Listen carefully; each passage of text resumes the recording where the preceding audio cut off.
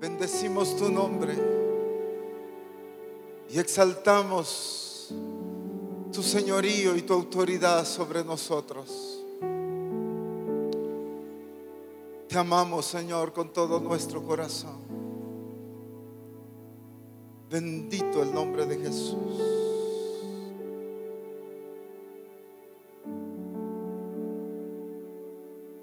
Bendito el nombre de Cristo.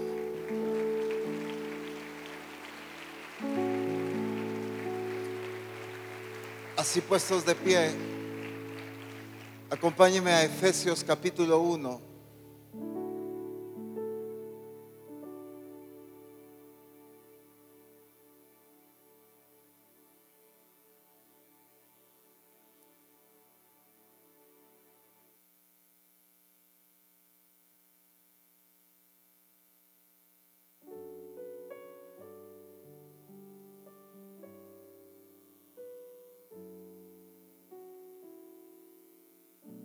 Versículo 3 en adelante.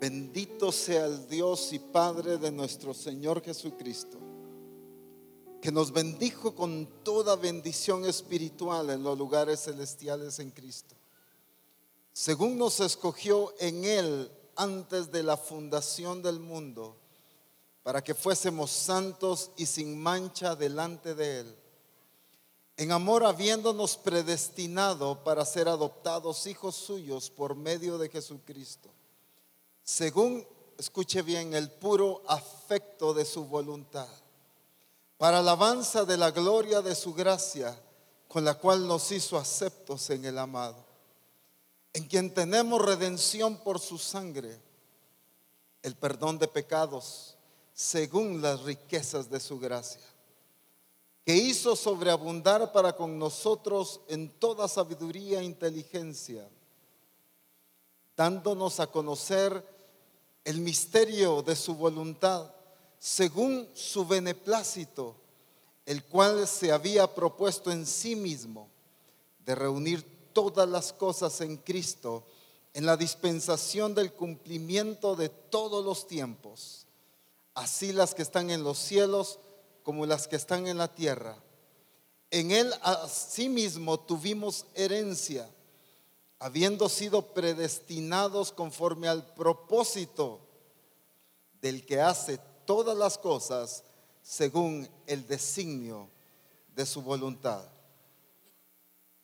Déjeme leerle algunos de estos versos en la versión hispanoamericana. Versículo 5. Nos ha destinado de antemano y por pura iniciativa de su benevolencia a ser adoptados como hijos suyos mediante Jesucristo. De este modo, la bondad tan generosamente derramada sobre nosotros por medio de su Hijo querido se convierte en himno de alabanza a su gloria. Con la muerte de su Hijo y en virtud de la riqueza de su bondad, Dios nos libera y nos perdona los pecados. Qué derroche de gracia sobre nosotros al llenarnos de sabiduría e inteligencia y darnos a conocer los designios más secretos, los designios que benevolamente había decidido realizar por medio de Cristo, llevando la historia, escuche bien, llevando la historia a su punto culminante y haciendo que todas las cosas, las del cielo y las de la tierra, recuperen en Cristo su unidad. Voy a volver a leer este versículo, porque Misión Cristiana El Calvario, esto es lo que está pasando en medio de nosotros hoy, en este congreso. Este es el tiempo culminante al que Dios y Cristo están llevando a su iglesia, porque la está preparando para ser la esposa del Cordero, y la está preparando para que la novia ejecute el plan maravilloso que el Padre ha designado para su vida. Dice, llevando la historia a su punto culminante y haciendo que todas las cosas, las del cielo y las de la tierra, recuperen en Cristo su unidad. El mismo Cristo, en quien también nosotros participamos de la herencia a la que hemos sido destinados de antemano, según el designio del Dios que todo lo hace de acuerdo a los planes de su libre decisión. Escuche bien esta parte. Según el designio del Dios que todo lo hace de acuerdo con los planes de su libre decisión. Así como Él lo planificó, así lo está realizando. Así como Él designó que debía ser, los tiempos, las personas, los lugares que Él de antemano planificó, así exactamente está pasando en medio de nosotros. ¿Por qué no por un momento no vamos a entrar en un tiempo de alabanza con cánticos? Pero esto merece que el nombre del Señor sea glorificado. Si entendiste lo que el Espíritu Santo nos está diciendo en esta porción de la Escritura, vas a poder adorar al Señor por esa voluntad, por el beneplácito de su voluntad, dice, por su misericordia, por su bondad, por su gracia manifestada a nosotros. Porque Él lo planificó así y Él lo está ejecutando así. Levanta tus manos.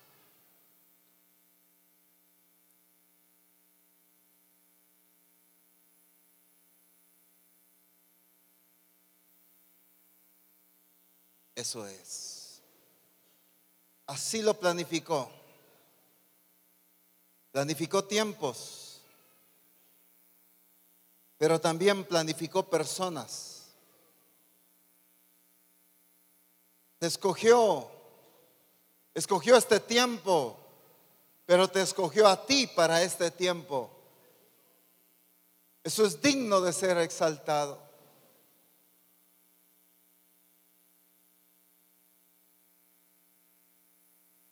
Lo que Jesús hizo al morir en la cruz del Calvario, dice esta versión, es como un himno de adoración hacia el Padre, porque el Padre fue glorificado por lo que Cristo hizo.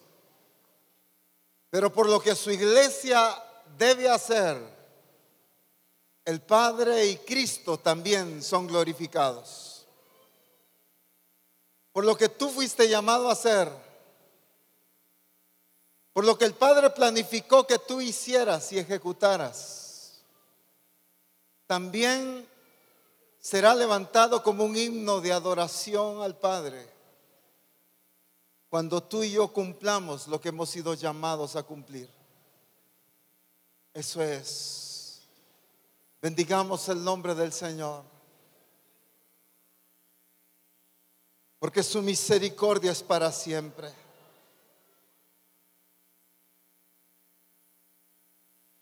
Porque estamos en el tiempo culminante de la historia, haciendo que todas las cosas, las del cielo y las de la tierra, recuperen en Cristo su unidad. Misión Cristiana El Calvario, a eso fuiste llamada. A ser parte de esa historia tan maravillosa y gloriosa que el Padre planificó. Siervos y siervas de Dios, para esto fuiste llamado. Iglesia en general, para eso fuiste escogido. Nos predestinó y nos escogió para el cumplimiento de su propósito.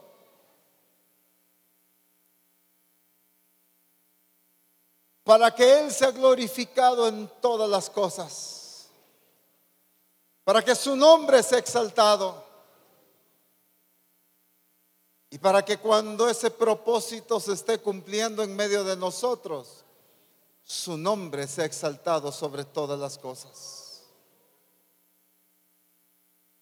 Este es el tiempo en que Misión Cristiana El Calvario glorifica al Padre, no solo a través de cánticos, sino a través de la expresión de Cristo en medio de nosotros. A través del cumplimiento de su propósito, así será glorificado el Padre.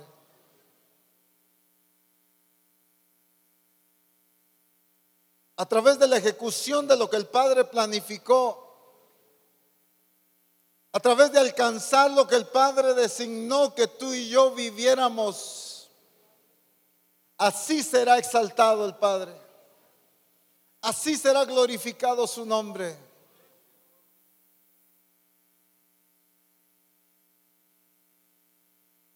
Por pura benevolencia, por pura misericordia y por pura bondad, Él nos ha escogido, Él nos ha llamado.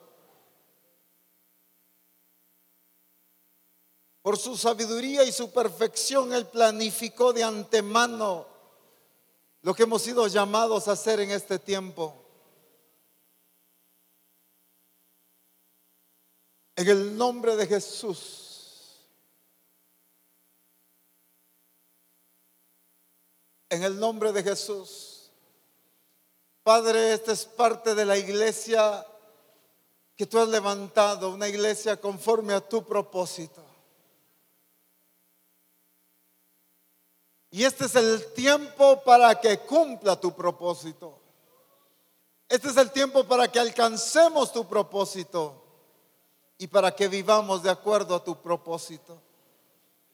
En el nombre maravilloso de nuestro Señor Jesucristo, te damos gracias y te bendecimos.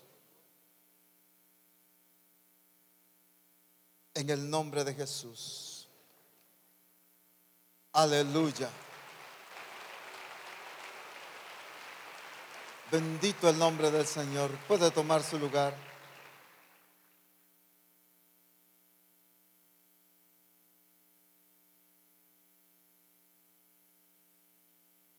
El Señor nos hablaba acerca de que la iglesia se originó en Cristo. Por eso lo que leímos aquí dice, según nos escogió en Él. Según nos escogió en Él. ¿En quién Él? En Cristo. Porque nos escogió en Cristo. La iglesia salió de Cristo. La iglesia surge de Cristo. Porque como ya se nos fue explicado, esa esposa del Cordero debe tener toda la naturaleza de Cristo. La misma naturaleza, la misma expresión y todo de la cabeza debe tener el cuerpo. La iglesia surge de Cristo. Pero para que la iglesia sea conforme al propósito de Dios, debemos entender que cuando hablamos de esta expresión conforme a su propósito, debemos entender dos cosas importantes, dentro de muchas obviamente. Cuando hablamos de propósito, estamos hablando de deseo, del deseo de Dios. El propósito de Dios es el deseo de Dios, es lo que Él planificó, es lo que Él anheló, es lo que Él designó. Y cuando hablamos de conforme, estamos hablando de algo que debe ajustarse a lo ya establecido. No algo que debe funcionar como caiga, que funcione como va saliendo, a ver qué resulta, sino debe ajustarse, debe tomar la forma de lo que ya fue establecido. Quiero poner unos ejemplos. Cuando Dios le habla a Noé, por ejemplo, y le dice que construye el arca, dice la escritura en Génesis capítulo 7, verso 5, solo lo menciono. E hizo Noé conforme a qué? Conforme Qué interesante. Conforme a todo lo que le mandó Jehová. Para que Noé hiciera todo conforme, ¿qué tenía que pasar primero?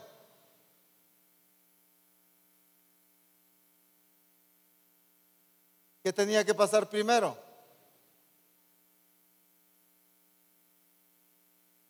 Para que Noé hiciera conforme, ¿qué tenía que pasar primero? Mostrar un diseño, dice. Seguir directrices. Primero tenía que haber algo establecido para que fuera conforme a eso. Y entonces primero Dios establece el diseño, luego Noé ejecuta, pero ejecuta con la misma forma, basándose, siguiendo las directrices que el diseño le mandaba.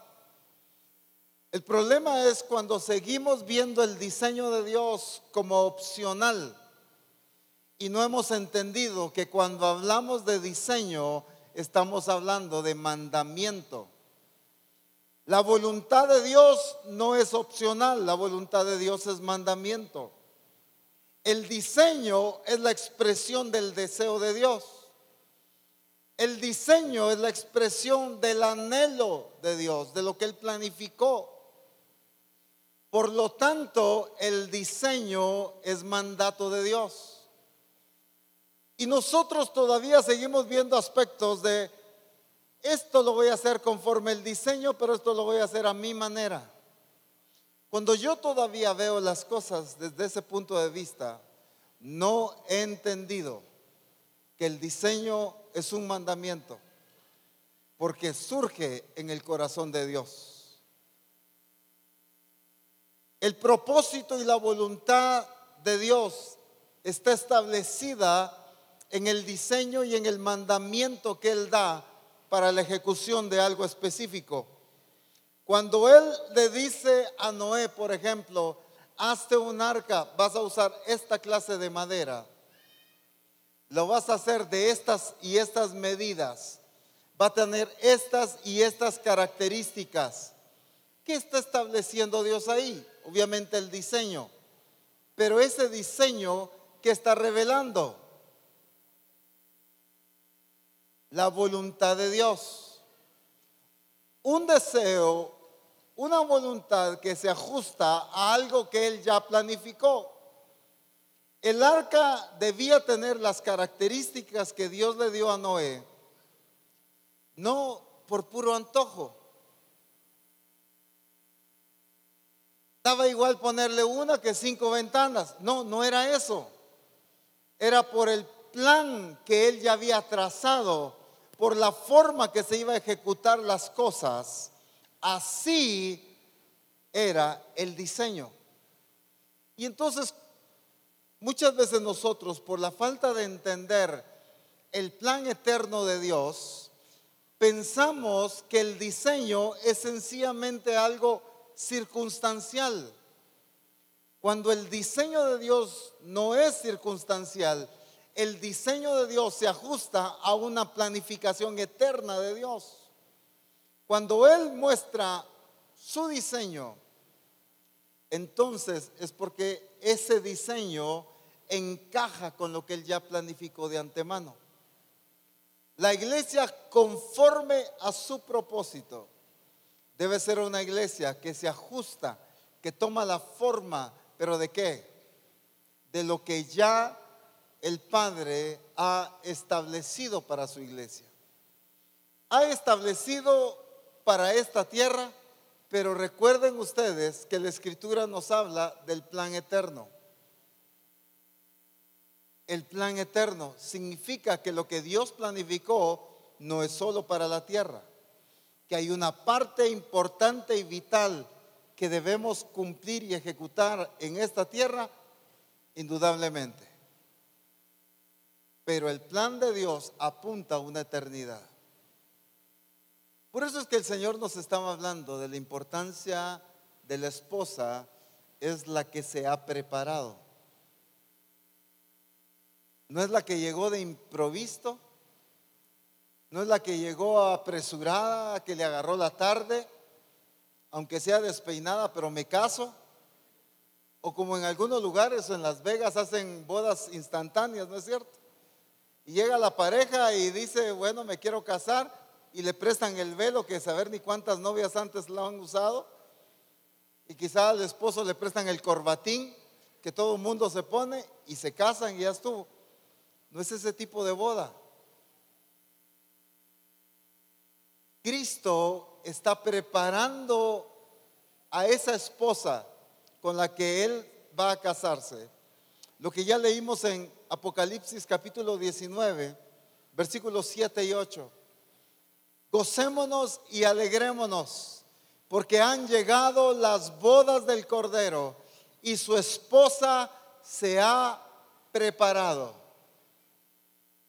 Esa esposa se ha preparado ¿en base a qué?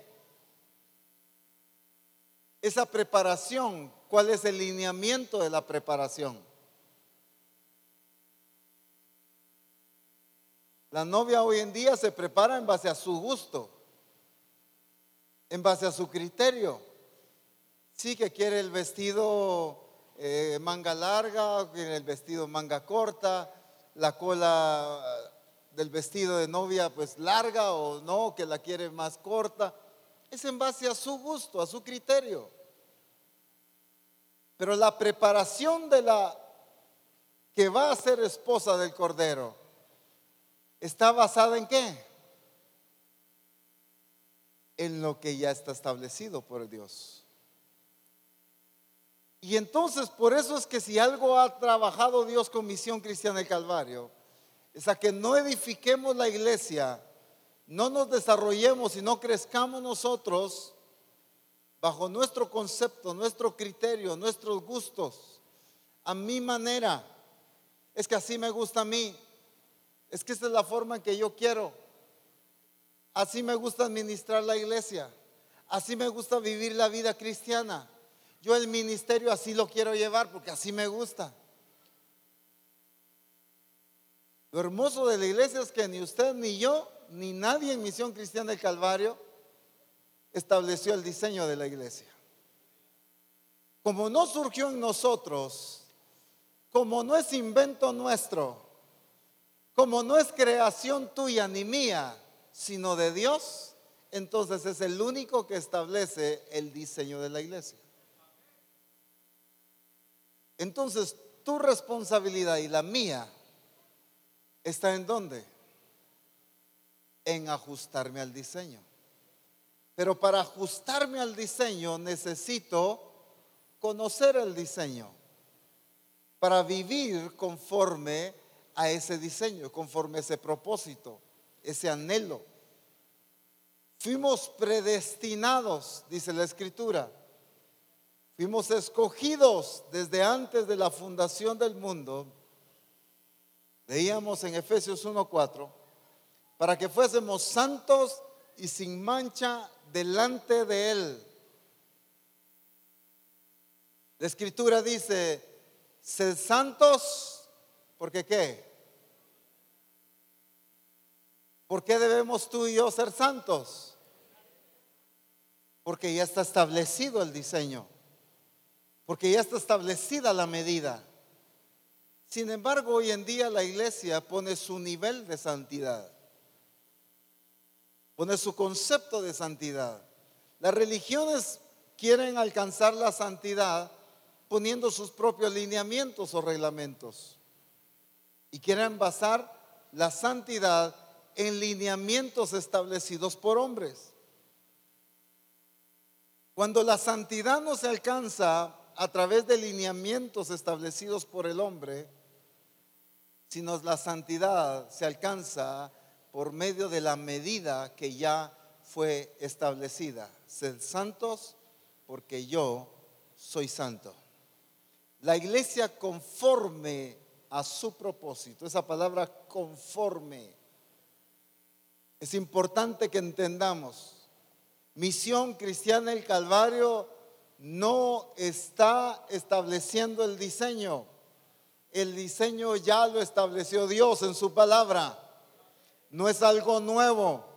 Que ahora el Espíritu Santo nos está haciendo entender es otra cosa. Y ahora está viniendo la revelación para entender lo que ya Él estableció, es otra cosa. Pero no es que ahora está surgiendo esto, es que el diseño ya fue establecido. ¿Desde cuándo fue establecido el diseño? Desde antes de la fundación del mundo, dice. ¿Desde cuándo fue establecido el diseño? Si dice que fuimos sacados de Cristo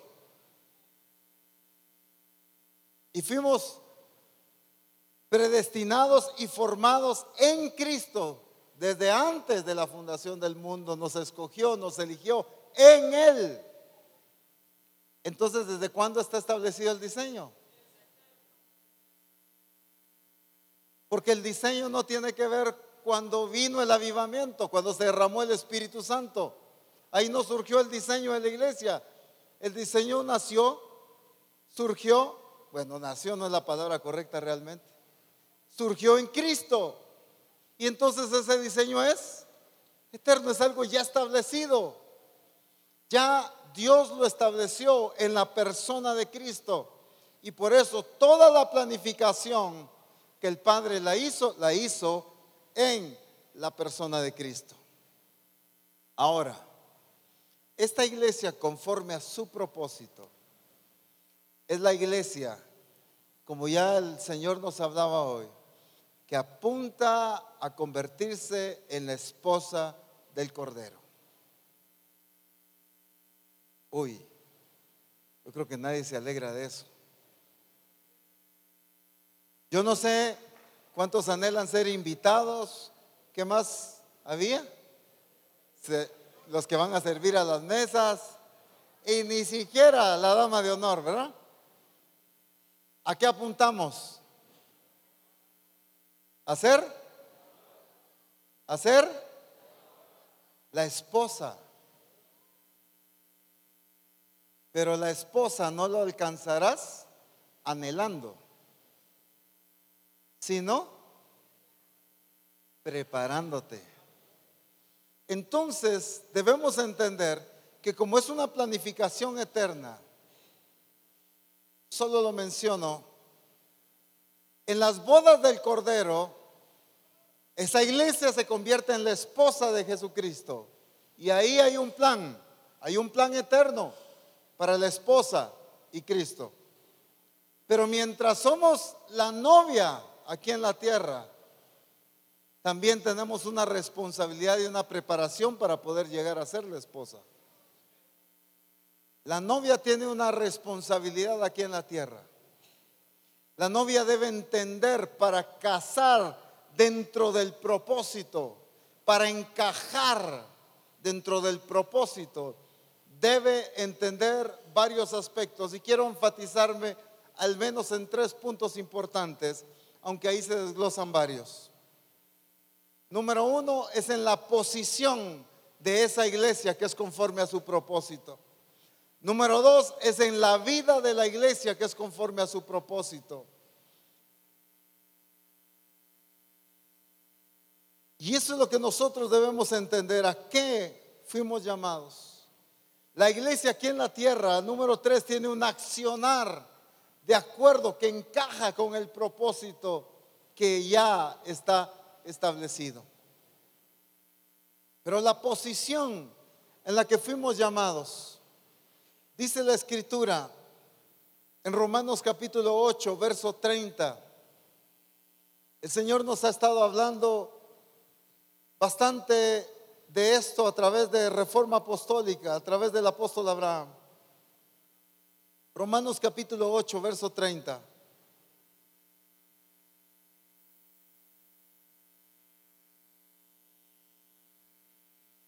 Y a los que predestinó, a estos también llamó. Y a los que llamó, a estos también justificó. Y a los que justificó, a estos también glorificó. Ahora, en la Nueva Traducción Viviente, este mismo verso 30 dice: Después de haberlos elegido, Dios los llamó para que se acercaran a Él. Y una vez que los llamó, los puso en la relación correcta con Él. Y luego de ponerlos en la relación correcta con Él, les dio su gloria. Si vemos en este versículo, son procesos, son tiempos. Como leímos en Efesios capítulo 1, habla de tiempos, en la dispensación de los tiempos, dice. Dios estableció tiempos, Dios estableció personas, Dios estableció formas en cómo iba a ejecutar su plan. Y aquí está estableciendo un proceso. Después de haberlos elegido, ¿nos eligió cuándo?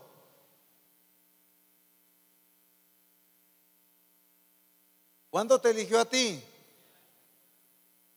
Aunque quizá algunos tienen 6 meses de haber reconocido el señorío de Cristo. Otros quizá tienen 5 años, otros 10 años y otros 135 años de haber reconocido el señorío de Cristo.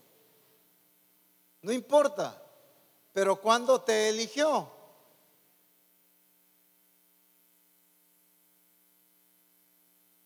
Aunque venimos a Cristo en diferentes tiempos, pero fuimos todos elegidos en el mismo momento. No importa si te acabas de entregar a Cristo, si hace tiempo, si cuánto tiempo lleves, pero en el mismo momento fuimos elegidos por el Señor. Después de haberlos elegido, Dios los llamó para que se acercaran a Él. ¿A través de qué los llamó? ¿Cómo los llamó? ¿Cómo rompió esa brecha, esa separación? A través de la persona de Cristo. Por medio de Jesucristo ahora los llama a una relación. Y después de que los llamó, ahora ¿qué pasa? Los puso en la relación correcta con Él. Si algo debe entender la iglesia que es conforme a su propósito, es la posición a la que Dios la ha llamado. Nos enfocamos tanto en función y en acciones que definitivamente son importantes, que descuidamos la posición a la que Dios nos ha llamado. Estuvimos viendo que Cristo está preparando a su esposa, pero Cristo no quiere una relación con su novia así de mensajitos y de FaceTime nada más y ni de solo WhatsApp, ¿verdad? ¿Qué tipo de relación quiere Cristo con su iglesia? Una relación correcta. ¿Cuál es la relación correcta? Una relación íntima.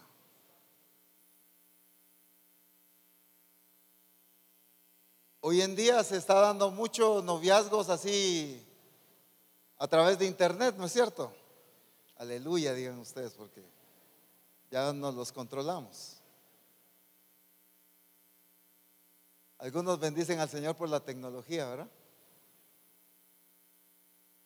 Y se ven cada no sé cuánto, pero dicen, pero nos chateamos seguido.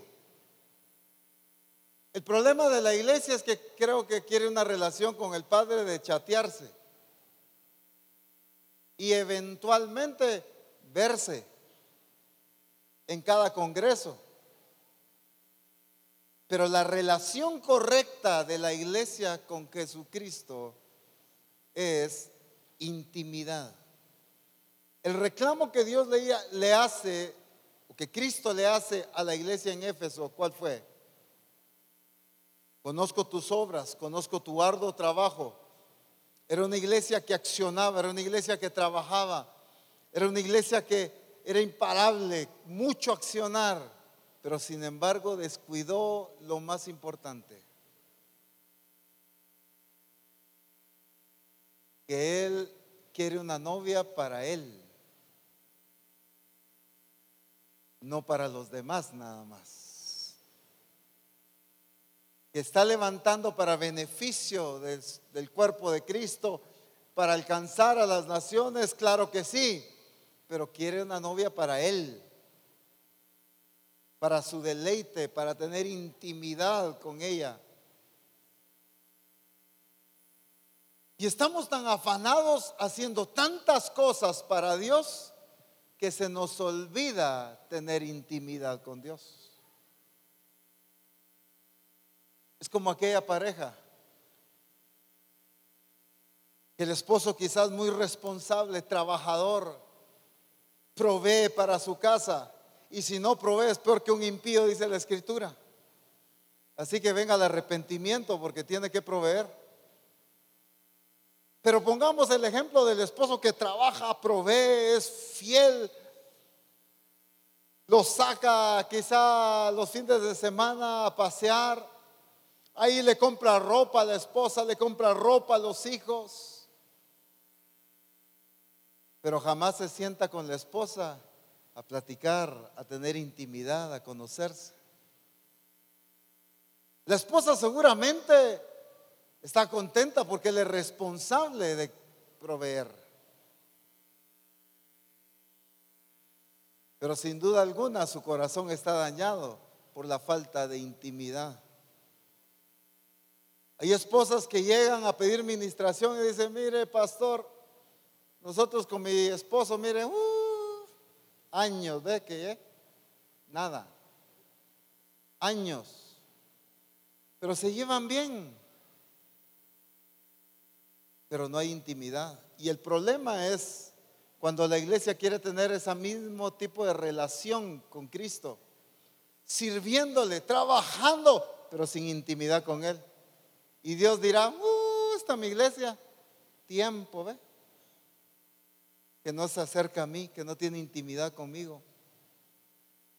Se acercan a Jesús y le preguntan: Señor, ¿cuál es el más grande mandamiento?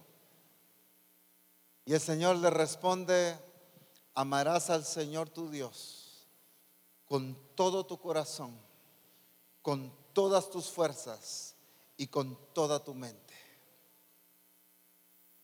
Este es el primero y más grande mandamiento. La iglesia de Éfeso estaba tan trabajadora, tan activa, pero se olvidó de lo más importante. Las cosas que Dios nos ha enviado a hacer son importantes, pero jamás más importante que nuestra intimidad y nuestra relación con Dios. ¿De qué sirve una iglesia tan activa pero tan separada de Dios? ¿De qué sirve una iglesia tan trabajadora pero falta intimidad con su Dios? La iglesia debe entender que ha sido llamada a tener una relación correcta. Y si algo Dios está llevando a Misión Cristiana El Calvario, es a la relación correcta con Él. Porque para eso nos llamó. Para eso envió a Jesucristo, para romper el velo, para separar toda barrera, para acercarnos y limpiarnos nuestros pecados, para que tengamos entrada libre al lugar santísimo y podamos disfrutar de la gloria de Dios. Misión Cristiana El Calvario. Debemos entender que la esposa que se ha preparado, la que va a estar junto a Cristo en las bodas del Cordero, no es una iglesia solamente activa, es una iglesia apasionada por Dios. Es una iglesia apasionada por su Señor, por Jesucristo. Es una iglesia que lo ama, lo ha amado y se ha manifestado ese amor en esta tierra. Por ende se va a manifestar en la eternidad. Pero es una iglesia que debe demostrarle el amor.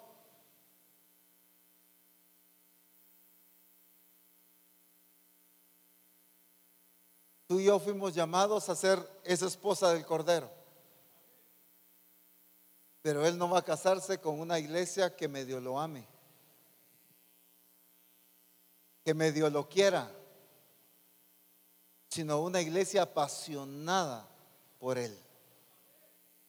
Entonces el Señor, para que podamos ser esa iglesia conforme a su propósito, está restaurando posición de intimidad. Cuando la iglesia habla de posición, siempre se refiere a autoridad. Y nos gusta que nos hablen de nuestra posición de cabeza y no cola, de que somos autoridad, de que tenemos la autoridad de Dios para los principados y las potestades, echar fuera a los demás. Gloria a Dios por esa posición de autoridad también. Pero eso nos olvida una posición que es importante, es la de intimidad con Dios. El ejemplo tan maravilloso que nos ponía el apóstol de Esther: pasó 12 meses, 6 meses en óleo de mirra y 6 meses en aceites y perfumes aromáticos para tener un encuentro con su rey. Nosotros estamos tan acostumbrados a todo tan instantáneo que solo agarramos el perfume y ya estuvo. Y se mezcla el olor del perfume con el olor de nuestro sudor, ¿no es cierto? Escuché a alguien que decía por ahí: el que mucho le huele es porque algo le hiede, decía. Y es porque cuando andan muy sudados y se bañan de perfume, el problema es que se mezcla el perfume con el mal olor, y entonces eso es desagradable. Esta mujer o estas mujeres pues tenían que prepararse 12 meses. El perfume ya no era algo externo solamente, el perfume se había vuelto algo interno, era parte de su piel, era parte de su cuerpo. Ya el aroma ya no era algo que se acababa de echar, era algo que brotaba de ella. Se preparó para la intimidad. ¿Qué tanto nos preparamos nosotros como iglesia?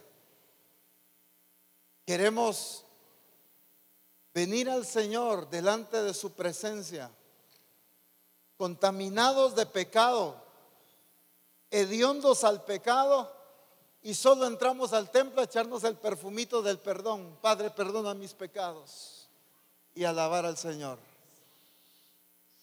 Y se mezcla ese aroma de misericordia, de perdón, con la contaminación del pecado que hemos traído durante toda la semana. Eso no es una iglesia que se ha preparado.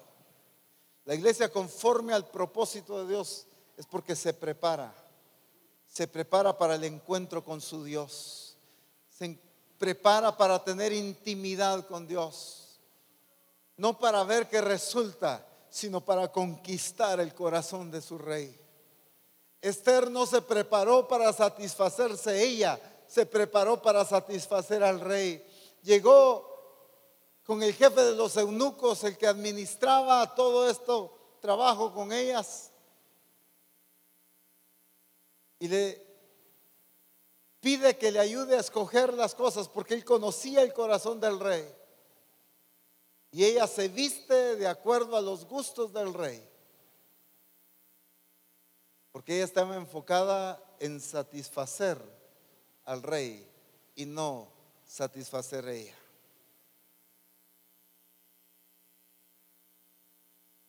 El problema de la iglesia hoy en día es que está tan enfocada en satisfacer sus propias necesidades que se nos olvida satisfacer a Dios, su deseo, su corazón, su propósito, su plan, que lo que Él planificó. A eso fuimos llamados nosotros, y por eso está restaurando la posición correcta, porque mientras no haya posición correcta, tampoco habrá fruto que glorifique su nombre. En Juan capítulo 15, la escritura nos habla: yo soy la vid y vosotros los pámpanos. Separados de mí, dice la escritura, nada podéis hacer. Para que nosotros podamos producir fruto de acuerdo a la naturaleza de la vid, tenemos que estar pegados a la vid. Está hablando de una relación correcta con la vid, de alimento, de intimidad, de relación, para que nosotros podamos llegar y producir el fruto de acuerdo a la misma naturaleza que la vid nos está transmitiendo. Mientras la iglesia de Jesucristo no tengamos la relación correcta con Cristo, el fruto que vamos a dar será diferente a Cristo. Mientras nosotros los ministerios seamos pastores, profetas, apóstoles, evangelistas, maestros, no importa. Mientras nosotros como ministerios no nos ubicamos en una relación correcta con Cristo, el fruto de nuestro ministerio será diferente a Cristo. La única manera de producir el fruto de acuerdo a la naturaleza de Cristo es estando en la relación correcta con Cristo. Es la única forma.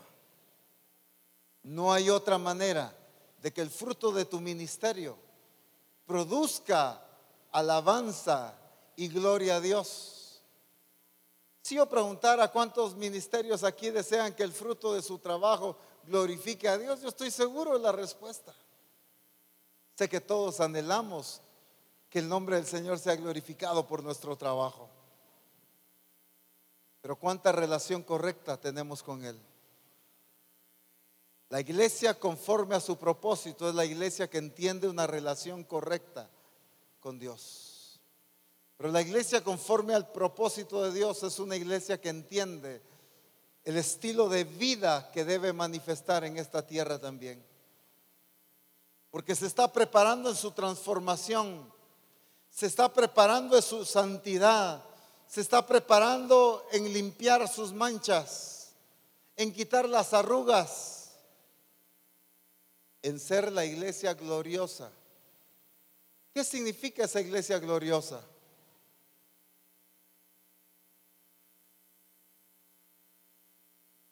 Una iglesia que expresa y manifiesta toda la belleza y la gloria de Cristo mismo. Por eso el Señor nos hablaba, una iglesia igual a su Señor, la esposa parecida a Cristo, con la misma naturaleza, porque la iglesia gloriosa es la que manifiesta su naturaleza. La Escritura dice, Él es el resplandor de la gloria del Padre. Lo que Cristo estaba revelando era la gloria del Padre. Lo que la iglesia debe revelar es la gloria de Cristo. Por eso será la iglesia gloriosa. Por eso ha sido llamada a ser la iglesia gloriosa. Pero su estilo de vida debe ser de acuerdo a la naturaleza de Cristo. Dice la Escritura en Juan capítulo 1, versículo 2. Primera Juan capítulo 2.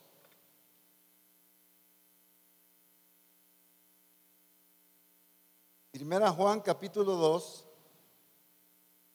verso 6. El que dice que permanece en Él, ¿qué debe pasar? ¿Cuál debe ser el resultado?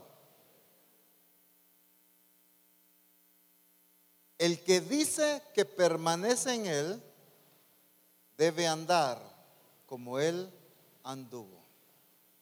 El resultado de la permanencia en Cristo será andar como Él anduvo. El fruto de permanecer en Cristo va a ser el estilo de vida conforme a su propósito, que exprese su naturaleza, que revele la naturaleza de Cristo. Mientras no sea ubicada la iglesia en su posición correcta, por eso cuando leímos Romanos 8:30, en la Nueva Traducción Viviente, decía: y después de ponerlos en la posición correcta, les dio su gloria. Porque entonces ya va a ser una iglesia expresando la plenitud de Cristo. ¿Tenías una versión ahí o algo? ¿No? A eso hemos sido llamados, a tener una relación correcta con Él. Y entonces el resultado será el estilo de vida que Él quiere, que vivamos de acuerdo a como Él vivió en esta tierra. En 1 Juan capítulo 4, verso 17, nos dice básicamente lo mismo. Y quiero leerlo en 3 versiones diferentes.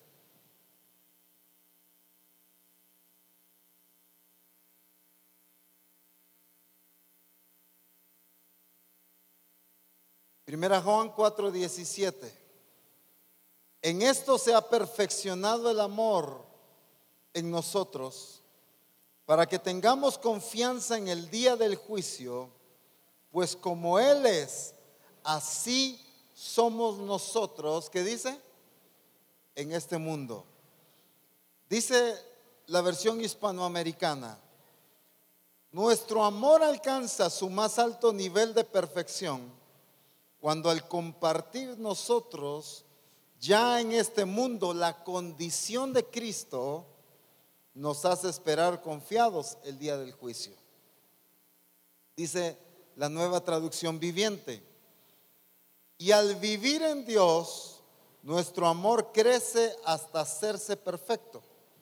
Por lo tanto, no tendremos temor en el día del juicio, sino que podremos estar ante Dios con confianza, porque vivimos como vivió Jesús en este mundo. Y la Nueva Versión Internacional dice: ese amor se manifiesta plenamente entre nosotros para que en el día del juicio comparezcamos con toda confianza, porque en este mundo hemos vivido como vivió Jesús. Hemos vivido, como dice, como vivió Jesús. La iglesia conforme a su propósito es la iglesia que se prepara en su estilo de vida. Se prepara ¿en qué sentido? No en conocimiento, sino se prepara en su transformación. Se deja transformar. Va en un proceso de desarrollo en su transformación hasta expresar la plenitud de Cristo. Es el tiempo ya de dar el fruto de la expresión de Cristo en nuestras vidas, en nuestra manera de hablar, en nuestro carácter, en nuestra forma de comportarnos, en nuestra forma de servir a Dios, en nuestra forma de ser en el trabajo, en la universidad, en todos lados. Porque el que dice que permanece en Él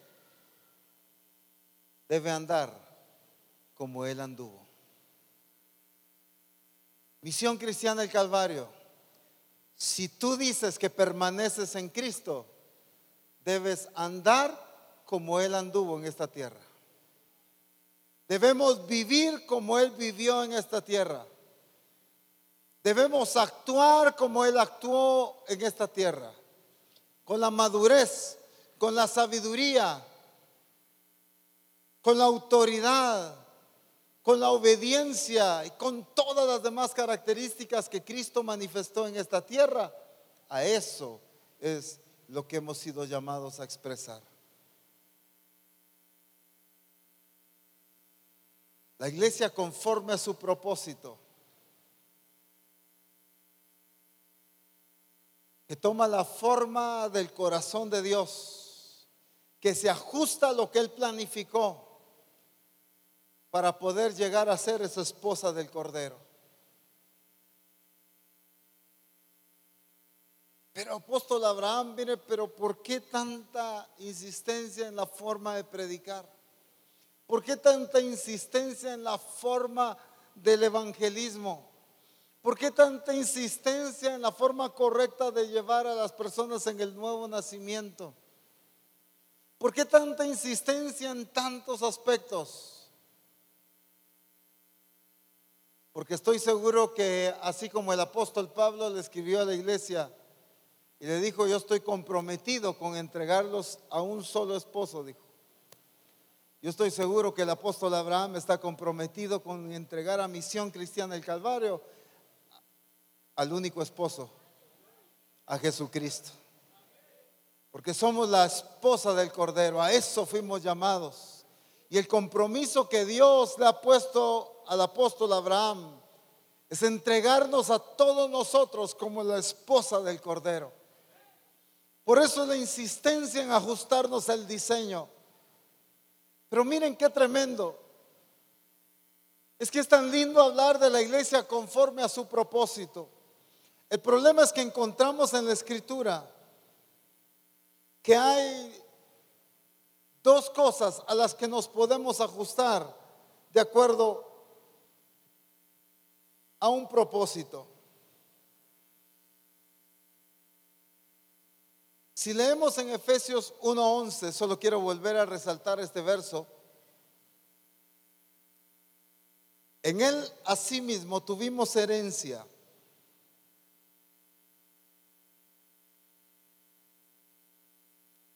habiendo sido predestinados conforme al propósito de ¿quién? Efesios 1:11. Conforme al propósito del que hace todas las cosas según el designio de su voluntad. Dios hace todas las cosas como Él las planificó. Y déjenme decirles algo entre paréntesis, eso es lo que me encanta de Dios. Que ni mis berrinches mueven a Dios, ni mis lloriqueos, ni mis oraciones fuera del diseño lo sacan a Él de lo que Él ya planificó hacer en medio de nosotros.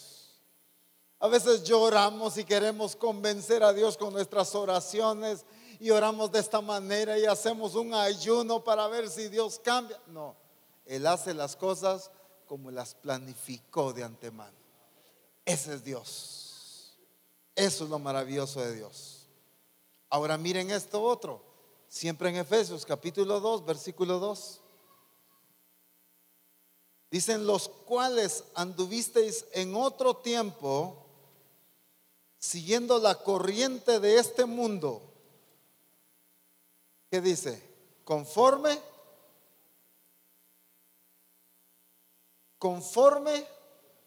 al príncipe de la potestad del aire, el espíritu que ahora opera en los hijos de desobediencia. En otras versiones dice el diablo. Conforme el propósito del diablo. Y es el mismo espíritu que opera en aquellos que se rebelan a Cristo, en aquellos que se rebelan a su diseño.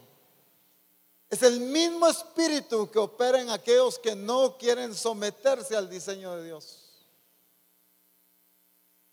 O estoy conforme al propósito del Padre, o estoy conforme el deseo de Satanás. Cuando yo me ajusto al propósito, cuando yo obedezco el diseño, cuando yo me mantengo y alcanzo y cumplo el propósito, entonces soy conforme al propósito del que hace todas las cosas según el designio de su voluntad. Estoy conforme al propósito de Dios. Pero cuando yo no me sujeto al diseño, cuando yo insisto en hacer las cosas a mi manera, cuando yo sigo haciendo y viviendo mi vida cristiana como yo quiero, llevando mi ministerio y llevando a la iglesia a donde yo deseo, entonces estoy siguiendo la corriente del mismo espíritu que está operando en aquellos, en los hijos de desobediencia, dice. Aquellos que no han reconocido el señorío de Cristo son hijos de desobediencia, están bajo el reino de Satanás. El problema es que yo, habiendo sido trasladado al reino de Jesucristo, yo puedo seguir obedeciendo. Ya no estar conforme al propósito de Dios, sino conforme al propósito de Satanás. Porque ¿cuál es el propósito de él? Rebelarme contra la autoridad de Cristo, rebelarme contra su diseño, que no alcance yo la plenitud de Cristo, que no llegue a ser la esposa del Cordero.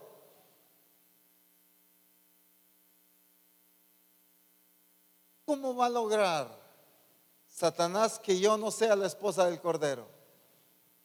Ayúdenme ustedes. Se las voy a poner fácil. ¿Quién va a ser la esposa del Cordero? La iglesia que se ha preparado. ¿Cómo? La que va a estar sin mancha, sin arruga. Bueno, ni cosa semejante. Entonces, ¿cómo me va a sacar a mí de esto? ¿Cómo va a lograr Satanás que yo no llegue a ser la esposa del Cordero? A ver, yo como que vine algo sordo hoy. ¿Cómo? Contaminándome, extraviando mis sentidos, estorbando, no preparándome, o sacándome del propósito. ¿Cómo? Sencillamente llevándome a una contaminación, y entonces puede pasar el tiempo, pero yo sigo con el vestido manchado, yo sigo con un estilo de vida que no agrada a Dios. Entonces pude haber venido a todos los congresos, pero no ser la esposa del Cordero. ¿Bajo qué propósito estoy yo? He sido puesto en el reino de Jesucristo, sí, pero ¿qué propósito es el que yo estoy siguiendo? Con razón dijo el apóstol Pablo, pero temo que como la serpiente con su astucia engañó a Eva, vuestros sentidos sean extraviados de la sincera fidelidad a Cristo. Porque una iglesia con sentidos extraviados se confunde fácilmente, se puede desviar fácilmente, no coordina, no está pensando, no está lúcida en sus decisiones. Y entonces el propósito de Satanás es sacarla, que no alcance lo que Cristo se propuso para la iglesia. Ahora déjenme decirles algo. Lo que está escrito en Apocalipsis capítulo 19, versos 7 y 8, no es una posibilidad. Eso es una realidad. De que Cristo va a casarse con su esposa, se casa. La pregunta es si tú y yo permitimos que Satanás nos saque a nosotros de ser esa esposa. Pero de que Cristo se va a casar con la iglesia que se preparó, eso ténganlo por seguro. Porque la escritura no es una posibilidad, ahí está hablando de una realidad. El reto es si tú y yo estamos bajo el propósito de Dios o bajo el propósito de Satanás. El problema es cuando hacemos las cosas a medias, cuando queremos hacer la voluntad de Dios, pero la hacemos a medias. Y pasa algo muy similar como lo que mencionó el apóstol Pablo en Hechos capítulo 23. Estaban juzgando a Pablo. Quiero poner esto solo para darme a entender en este punto que quiero mencionar. Hechos capítulo 23, verso 3.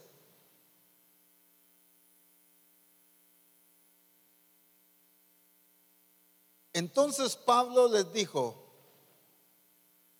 Dios te golpeará a ti, pared blanqueada. ¿Estás tú sentado para juzgarme conforme a la ley? Y quebrantando la ley, ¿me mandas golpear? Quería juzgarlo en base a la ley, quebrantando la ley. Y mucha iglesia quiere cumplir el diseño de Dios, quebrantando el mismo diseño de Dios en otra parte. Queremos evangelizar, pero lo voy a evangelizar a mi manera. Entonces quiero cumplir lo que Dios me mandó, pero quebrantando el diseño de Dios. Quiero ser un ministerio, pero quiero ser un ministerio a mi manera. Entonces quiero cumplir el propósito de Dios, quebrantando el diseño de Dios. Tengo que tener cuidado de que el cumplimiento del propósito de Dios no lo haga quebrantando el mismo propósito de Dios, sino debo cuidar de que el propósito de Dios solo puede cumplirse basándose y cuidando el diseño que Dios previamente ya estableció en su palabra, en la persona de Jesucristo. Por eso es importante esa intimidad y esa relación con Cristo, para que podamos producir frutos de acuerdo a la naturaleza de Dios. Quiero terminar leyendo nuevamente algunos de los versículos con los que comencé el día de hoy. Efesios capítulo 1.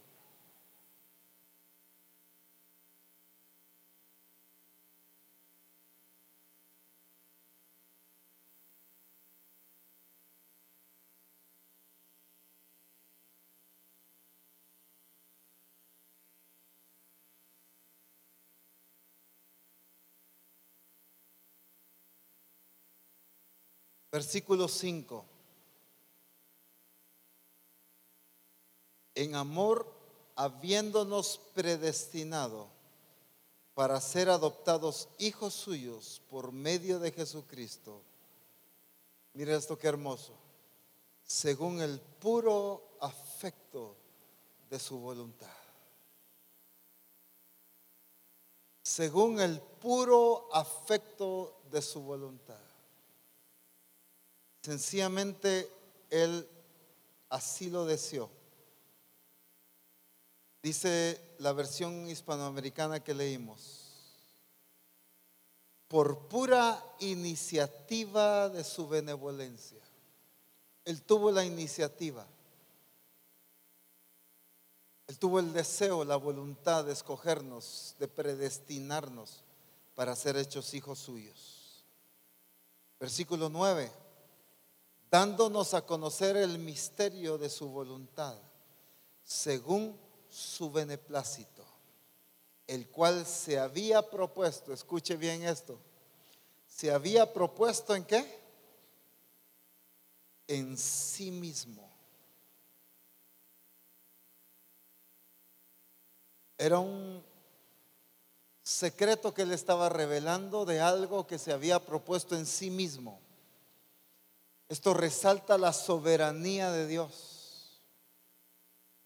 Él se propuso, porque todo plan de Dios está apuntando a glorificar a Dios mismo.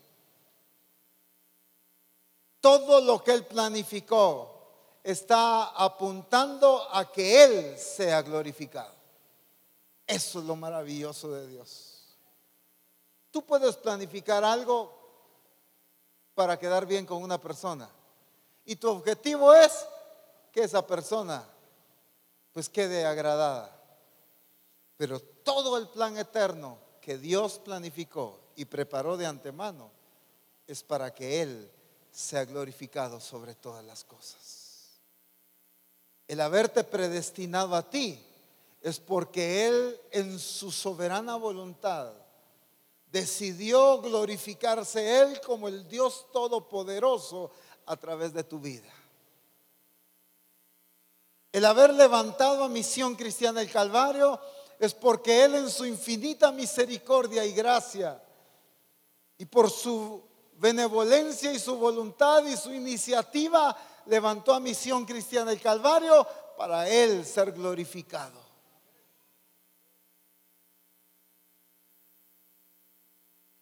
El hecho de que estemos tú y yo en este congreso es porque Él decidió glorificar su nombre. En una iglesia en que hace muchos años, quizá muchos de ustedes no conocen esta historia, aunque el apóstol Abraham lo ha contado, en que hace muchos años muchos ministerios de Guatemala y de las naciones dijeron: el Calvario ya se murió, el Calvario ya murió. Pero por puro beneplácito de su voluntad, Él nos decidió amar para glorificar su nombre, para que en aquella misión que muchos habían dicho ya está muerta. Y qué lindo que muchos lo declararon, porque entonces el nombre de Dios va a ser más glorificado. Porque muchos dijeron: ya no resucita, eso está muerto, esa iglesia ya está muerta. Entonces el nombre del Señor es exaltado, porque a lo que muchos llamaron muerta, Él la llamó viva para la gloria de su nombre, por puro beneplácito de su voluntad. Algo que Él se propuso en sí mismo. Es que no tiene que ver contigo y conmigo, tiene que ver con Él. No tiene que ver con lo que tú y yo seamos, tiene que ver con lo que Él es para la gloria de su nombre, con su fidelidad y con su misericordia. No es por lo bueno o lo hermoso que tú seas, no es por lo mucho o poco que hayamos hecho, es porque a Él le agradó y te escogió a ti, me escogió a mí para glorificar su nombre, para que Él sea exaltado sobre todas las cosas. Es algo que Él se propuso en sí mismo, dice. Y dice el versículo 10, de reunir todas las cosas en Cristo, en la dispensación del cumplimiento de los tiempos, así en las que están en los cielos como en las que están en la tierra, llevando la historia a su punto culminante. Misión Cristiana del Calvario, este es el tiempo crucial de la historia de las naciones. La historia no ha vivido, o el mundo en toda su historia no ha vivido tiempo tan importante como lo está viviendo ahora. ¿En qué sentido estoy diciendo? La iglesia no ha vivido un tiempo tan importante como lo está viviendo ahora, porque esto es el cumplimiento de todo lo que anticipadamente el Padre planificó en la persona de Cristo. Envía a Cristo para morir en la cruz del Calvario, para levantar su iglesia, envía a su Espíritu Santo, establece el diseño, revela su palabra, pone el fundamento para que el tiempo se cumpla ahora en medio nuestro, de que esa esposa que habla Apocalipsis capítulo 19 se esté preparando aquí. Para eso te está preparando el Señor. Para eso debes prepararte tú, para ser la esposa del Cordero. Qué bueno que te prepares para ser un excelente discipulador, gloria a Dios. Qué bueno que te prepares para ser un excelente pastor, gloria a Dios por eso. Pero todos tenemos una preparación mucho más importante, que es ser la esposa de Cristo, llevando la historia a su punto culminante y haciendo que todas las cosas, las del cielo y las de la tierra, recuperen en Cristo su unidad. Porque ese es el tiempo en que la novia, los hijos de Dios, la iglesia de Jesucristo, con la autoridad que Dios le ha dado y expresando la naturaleza de Cristo, sujete todas las cosas bajo el dominio de Jesucristo. Aún la misma naturaleza está gimiendo y está guardando y está clamando por la manifestación de los hijos de Dios. La naturaleza está rebelde, la naturaleza está gimiendo porque fue destinada a destrucción, pero destinada a esa destrucción con el propósito de que la iglesia se levante y restablezca las cosas que están en el cielo y en la tierra en perfecta unidad en la persona de Cristo Jesús. Tú y yo fuimos llamados a hacer esa iglesia conforme a su propósito. Pongámonos de pie, por favor.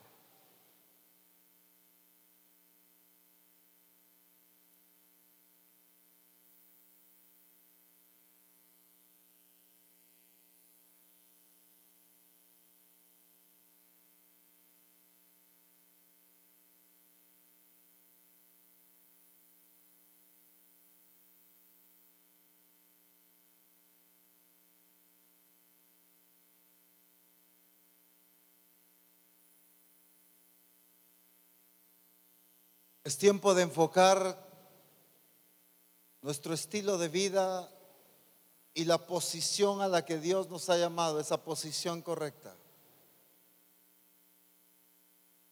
para poder vivir conforme a su propósito,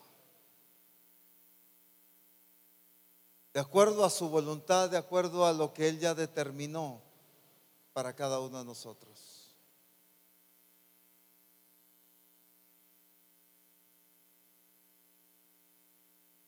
Bendigo a Dios porque Él está levantando una iglesia que está cambiando su corazón y está dejando sus deseos por alcanzar el deseo de Dios, sus anhelos por alcanzar el anhelo de Dios, sus prioridades por alcanzar lo que a Dios le importa.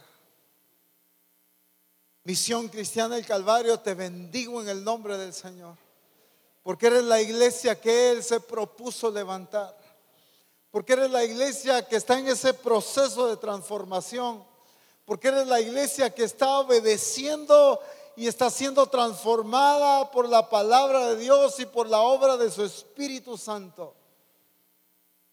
Por eso te bendigo en el nombre del Señor, por la obediencia que el Espíritu Santo está despertando en cada uno en Misión Cristiana El Calvario, por el deseo, por el anhelo y la búsqueda de esa transformación, pero por lo que el Espíritu Santo está despertando en cada uno de nosotros, de ser una iglesia que viva en intimidad con Dios, en la relación correcta.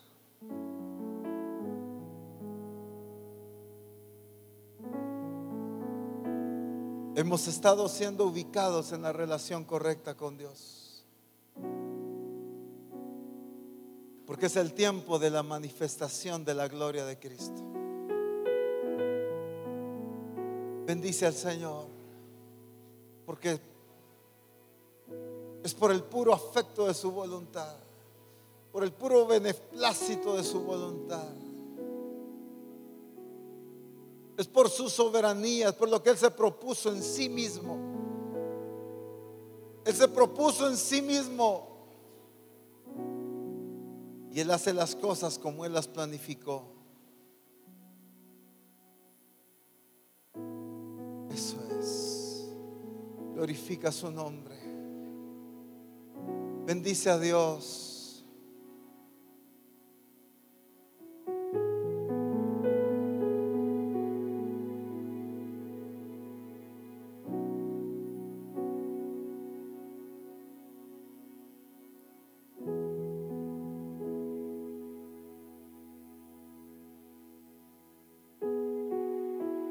Bendigo la obediencia que Dios ha estado despertando en la iglesia. Bendigo el sometimiento que Dios está despertando en la iglesia. Bendigo el hambre, el deseo, el conocimiento de su diseño, el corazón dócil, ese corazón que es capaz de amar a Dios sobre todas las cosas. Yo lo bendigo en el nombre de Jesús. Porque es lo que Él se propuso hacer, es lo que Él está haciendo. Porque Él hace las cosas de acuerdo a su voluntad y a su propósito, de acuerdo a su soberanía, de acuerdo a su majestad. En el nombre de Jesús, eso es. Glorifícalo porque te escogió. Porque te escogió antes de la fundación del mundo, pero porque te está poniendo ahora en la posición correcta. Glorifica su nombre.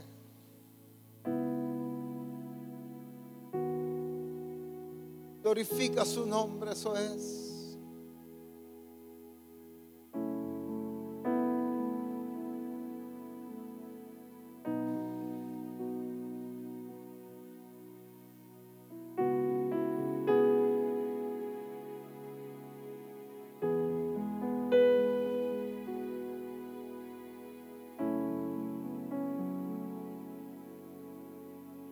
Bendito su nombre.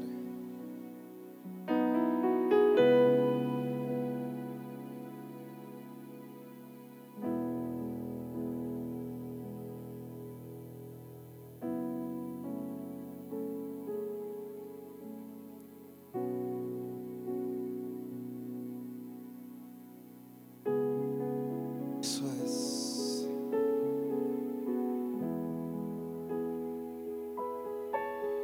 Tú solo enfócate en Él ahora.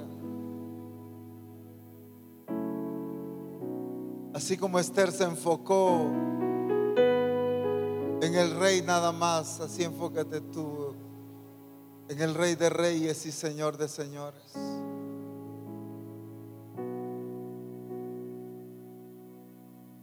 Solo en Él, solo en Él.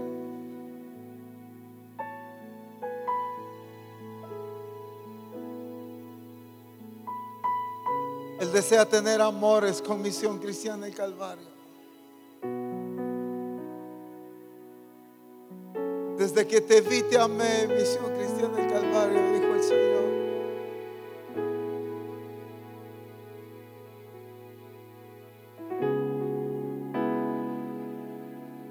Ábreme, esposa mía, amiga mía, dice el Señor. Ábreme.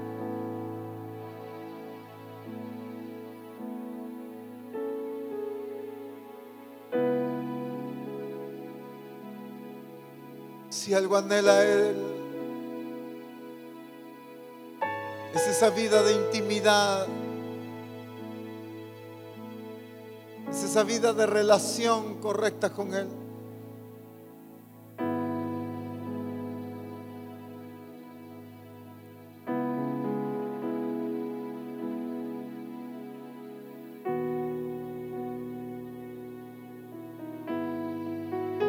El Espíritu Santo está haciendo algo en los corazones.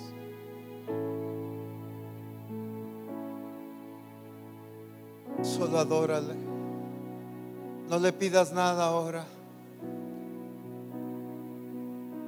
Él es lo que importa. Él es lo más importante. Él es lo más glorioso. Él es lo más maravilloso.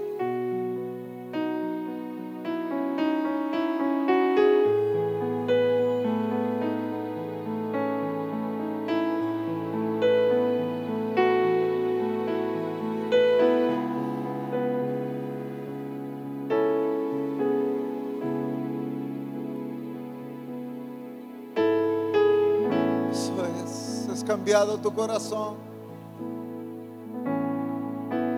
Cambiado tu corazón.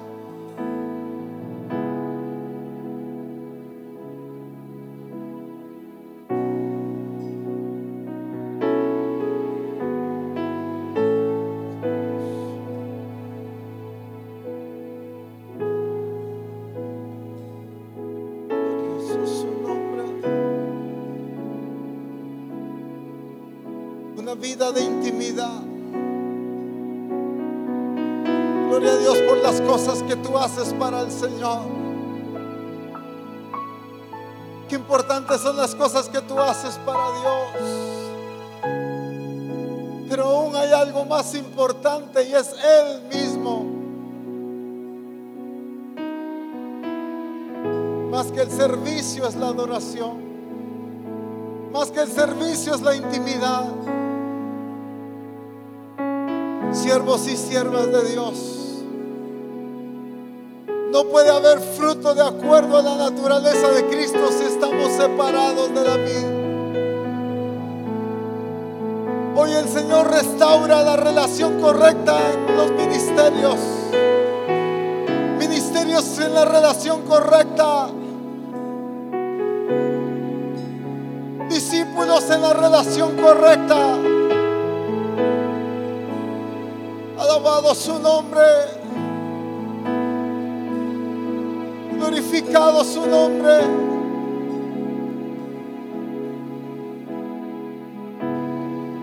Mientras tú le adoras,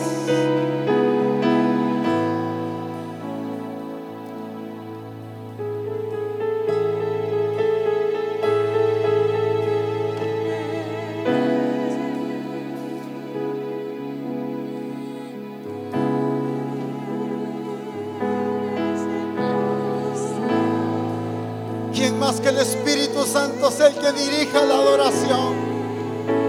No nosotros, sino el Espíritu de Dios. Deja que te guíe.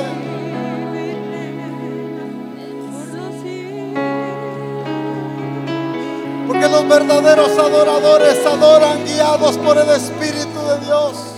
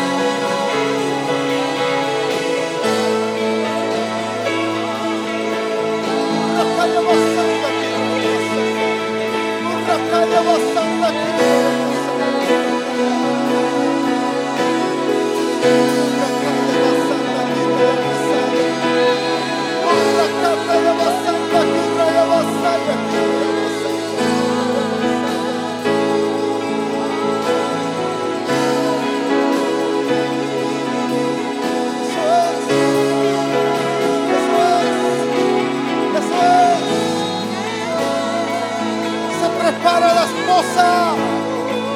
Se prepara la esposa. Se prepara la esposa. La esposa del Cordero se prepara en adoración. Aleluya.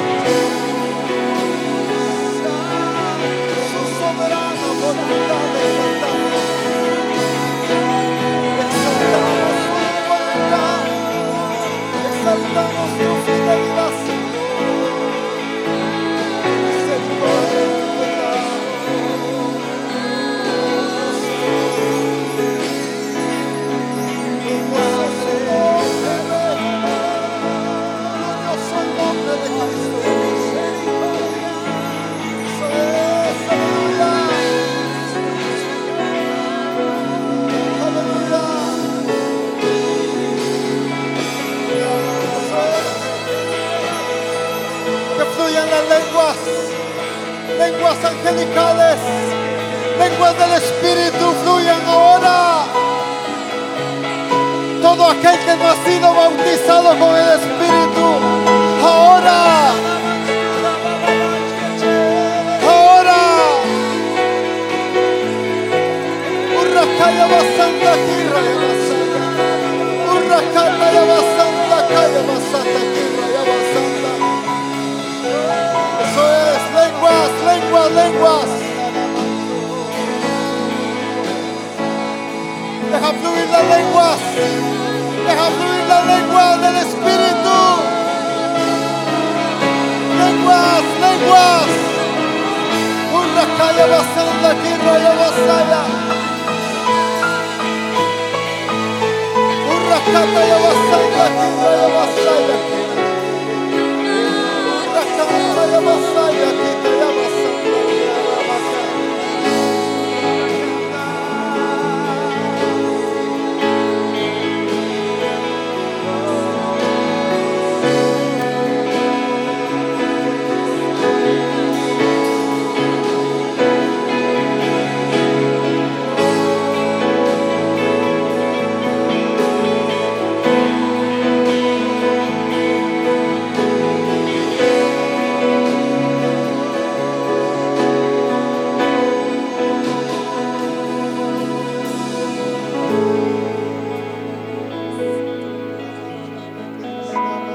Escuche bien. Por un momentito, bajen todas sus manos, los que las tienen en alto. Pregunto, es importante que respondas correctamente. Si alguien aquí no ha sido bautizado con el Espíritu Santo, levante su mano, porque hoy va a hacerlo. Si alguien no ha sido lleno con el Espíritu Santo, hoy va a hacerlo en el nombre del Señor. ¿Hay alguien acá que aún no ha sido bautizado con el Espíritu? Allá hay alguien, aquí hay alguien. ¿Quién más? Allá también, allá hay varias personas. Levanten su mano en alto. Todos aquellos que no han sido bautizados con el Espíritu Santo. Los que están alrededor van a empezar a imponer manos sobre ellos. Acérquese ahí y pongan manos. Hoy recibe el Espíritu Santo, hermano. Recibe el Espíritu Santo. No viniste a este congreso por tu voluntad, fue el Espíritu Santo que te trajo. Aquí adelante no veo a nadie imponiendo manos. Los que están alrededor, pongan manos sobre los que tienen sus manos levantadas. Busquen ahí en medio también, allá. Hermanos, busquen si hay alguien alrededor de usted que tiene manos levantadas. Acérquese e imponga sus manos. Ahí falta que impongan manos. Allá atrás también. Hay pastores allá atrás, no están imponiendo manos ahí. Y hay alguien frente a él, a ellos. Eso es. Llenos del Espíritu ahora en el nombre de Jesús.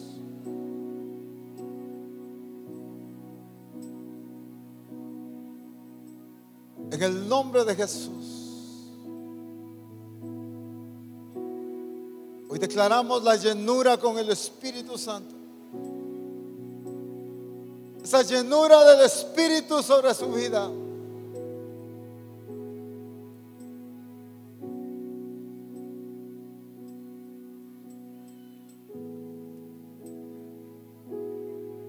En el nombre de Jesús, eso es. Mientras tanto, todos los demás hablan lenguas. Tú deja fluir el Espíritu. Deja fluir el Espíritu. Deja fluir el Espíritu Santo.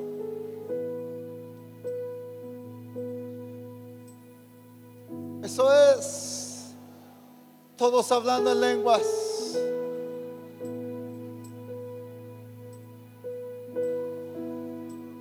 El que habla en lenguas se edifica a sí mismo, dice la palabra.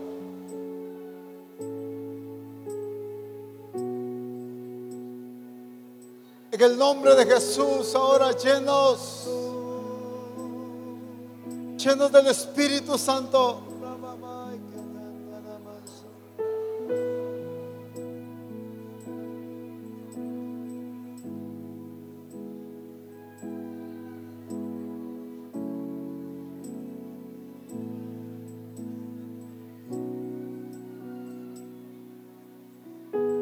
Eso es. Levanta tu adoración en lenguas.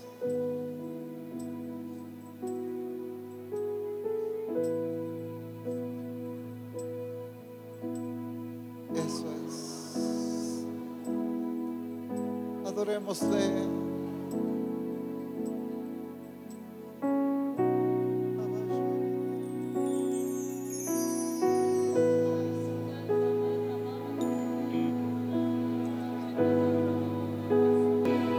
Reconocemos que tuya es toda la gloria, toda la honra y toda la exaltación.